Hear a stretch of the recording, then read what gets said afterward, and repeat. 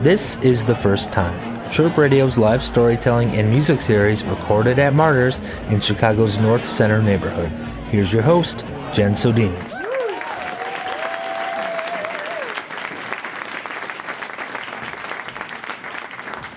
All right, guys, enough about my financial and ankle woes. Let's get it started. We've got up first the sick, so be gentle, but he's going to be awesome. Lawrence Peters. He's, I know, Chicago famous. Known for his involvement in Songs Ohio and Magnolia Electric Company, things I played so much when I was a DJ on Chirp. He's got a singer-songwriter. He plays the washboard. He's got a show called Country My Way on WLPN, as in Mancy, 105.5 FM, Wednesdays 4 to 6 p.m. Guys, give it up. Lawrence Peters.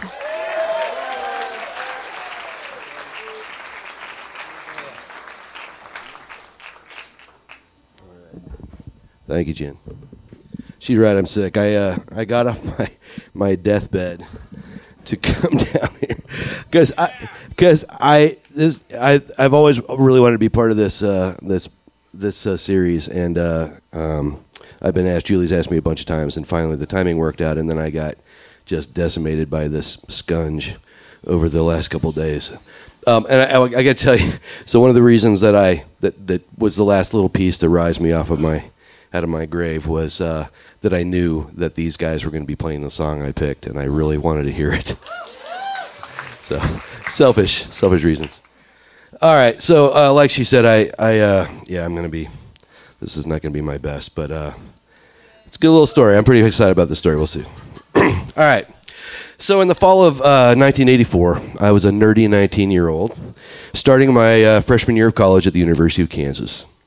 By the end of that year, I'd made the decision to use my deferral to CU and move back to Colorado, and I would have, but on the last day of school, I got arrested. I'd always felt a deep connection to Kansas, especially to the town of Lawrence, which I was named after, by the way. My family had been there for well over a century, and I'd spent a lot of time there growing up.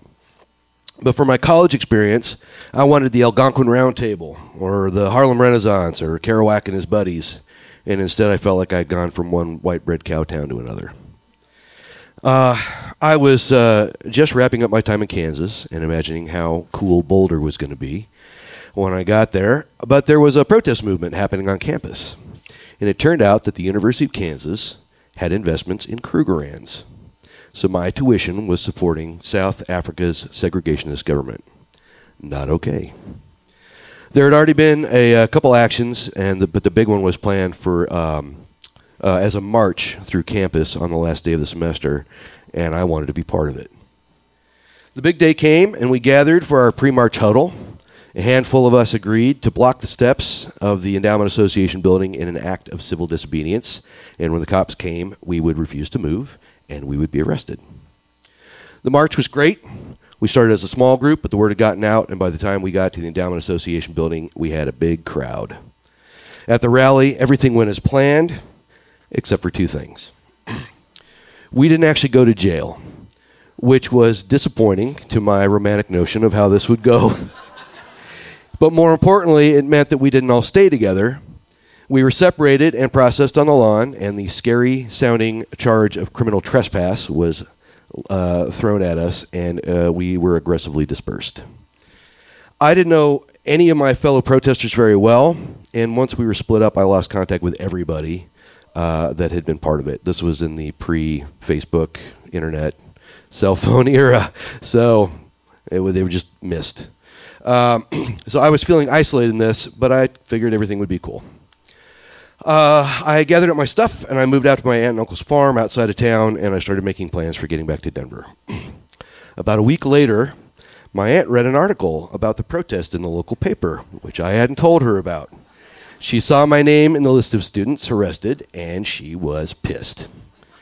She told me I was being reckless and irresponsible, and that I wasn't thinking about my future. She also thought that protest wasn't a good way to change things. So, great.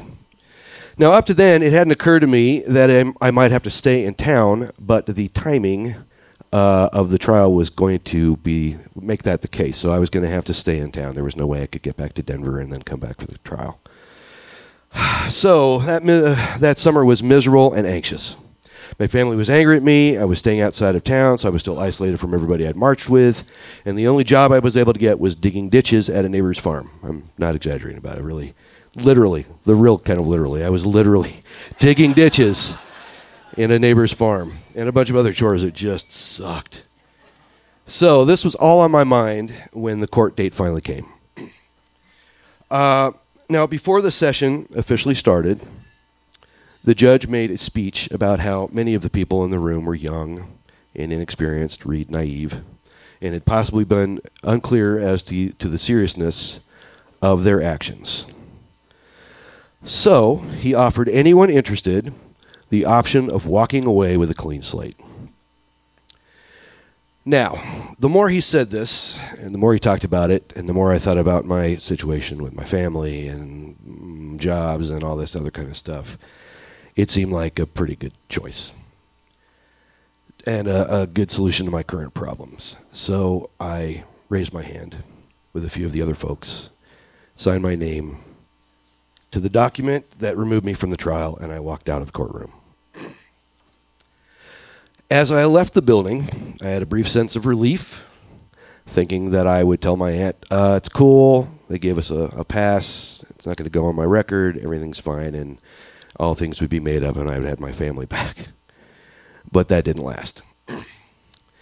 As I stood there on the street with a burning feeling in the pit of my stomach, what I had signed, time seemed to stop. It really did seem to stop. And what I had signed on for with that protest seemed more important, and it was bigger than me and bigger than the opinions of my family, the cops, and the judge. I had this moment as I was churning all this through and thinking about what I was doing and what I'd done and what I wanted to do. And I felt like this non-essential part of me just burned away.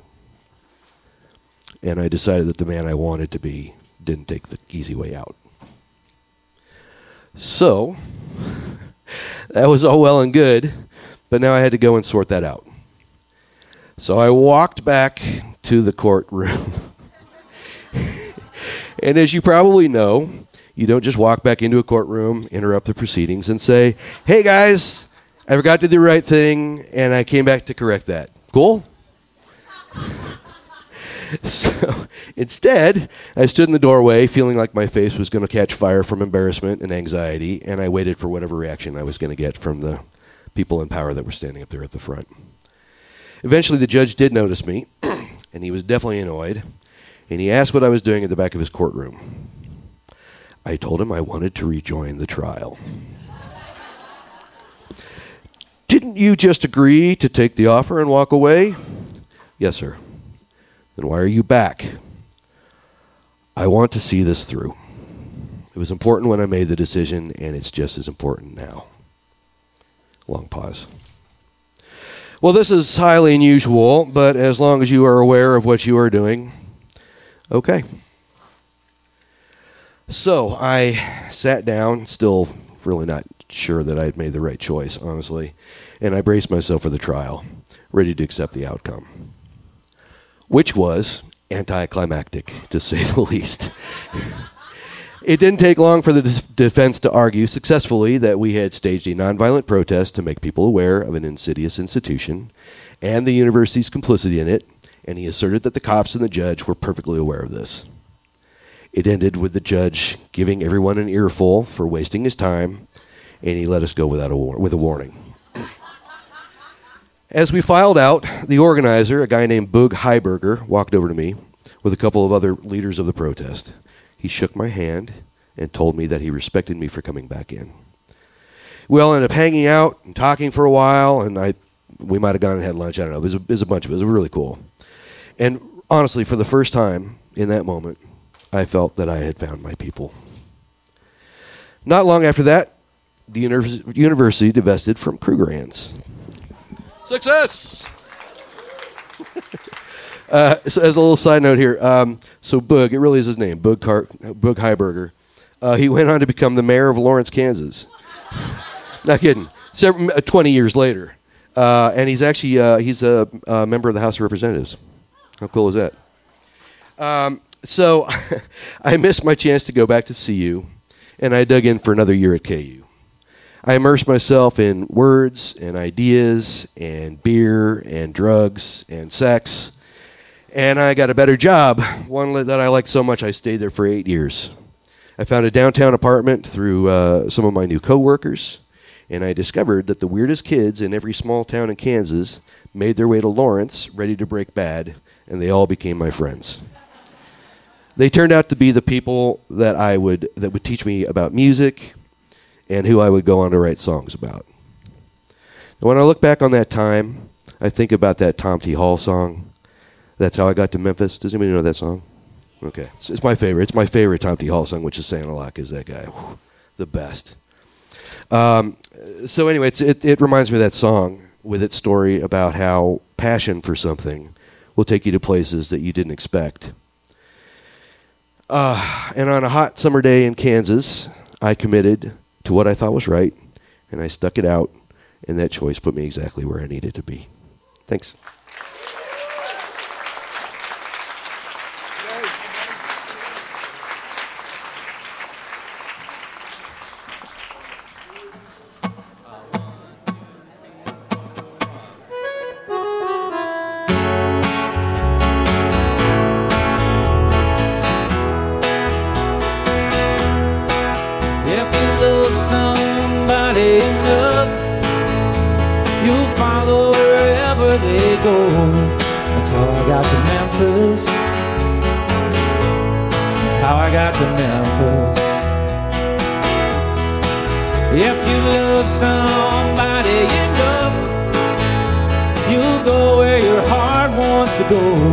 That's how I got to Memphis.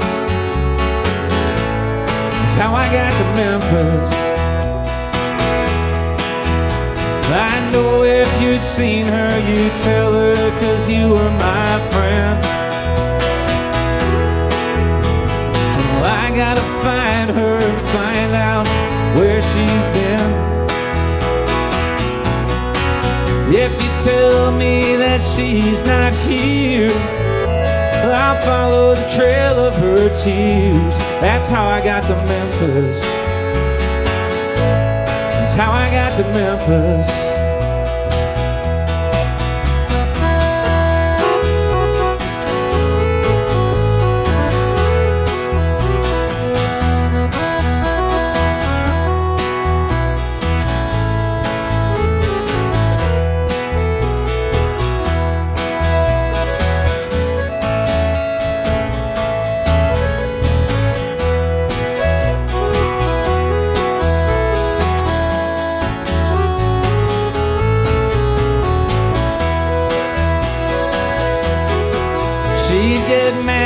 She used to say, I'll go back to Memphis one day. That's how I got to Memphis. That's how I got to Memphis. Well, I haven't eaten a bite or slept for 3 days and nights. That's how I got to Memphis. That's how I got to Memphis. Well, I gotta find her and tell her that I love her so. And I'll never rest till I find out why she had to go. Well, thank you for your precious time. Forgive me if I start crying. That's how I got to Memphis. That's how I got to Memphis. Yeah, that's how I got to Memphis. How I got to Memphis.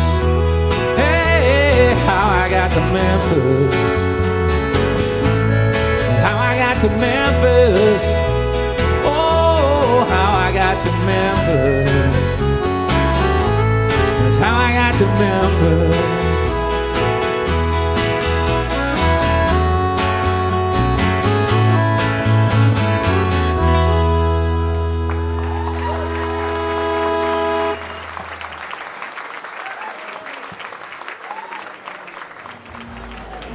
You've been listening to a Chirp Radio podcast of our live storytelling and music series, The First Time.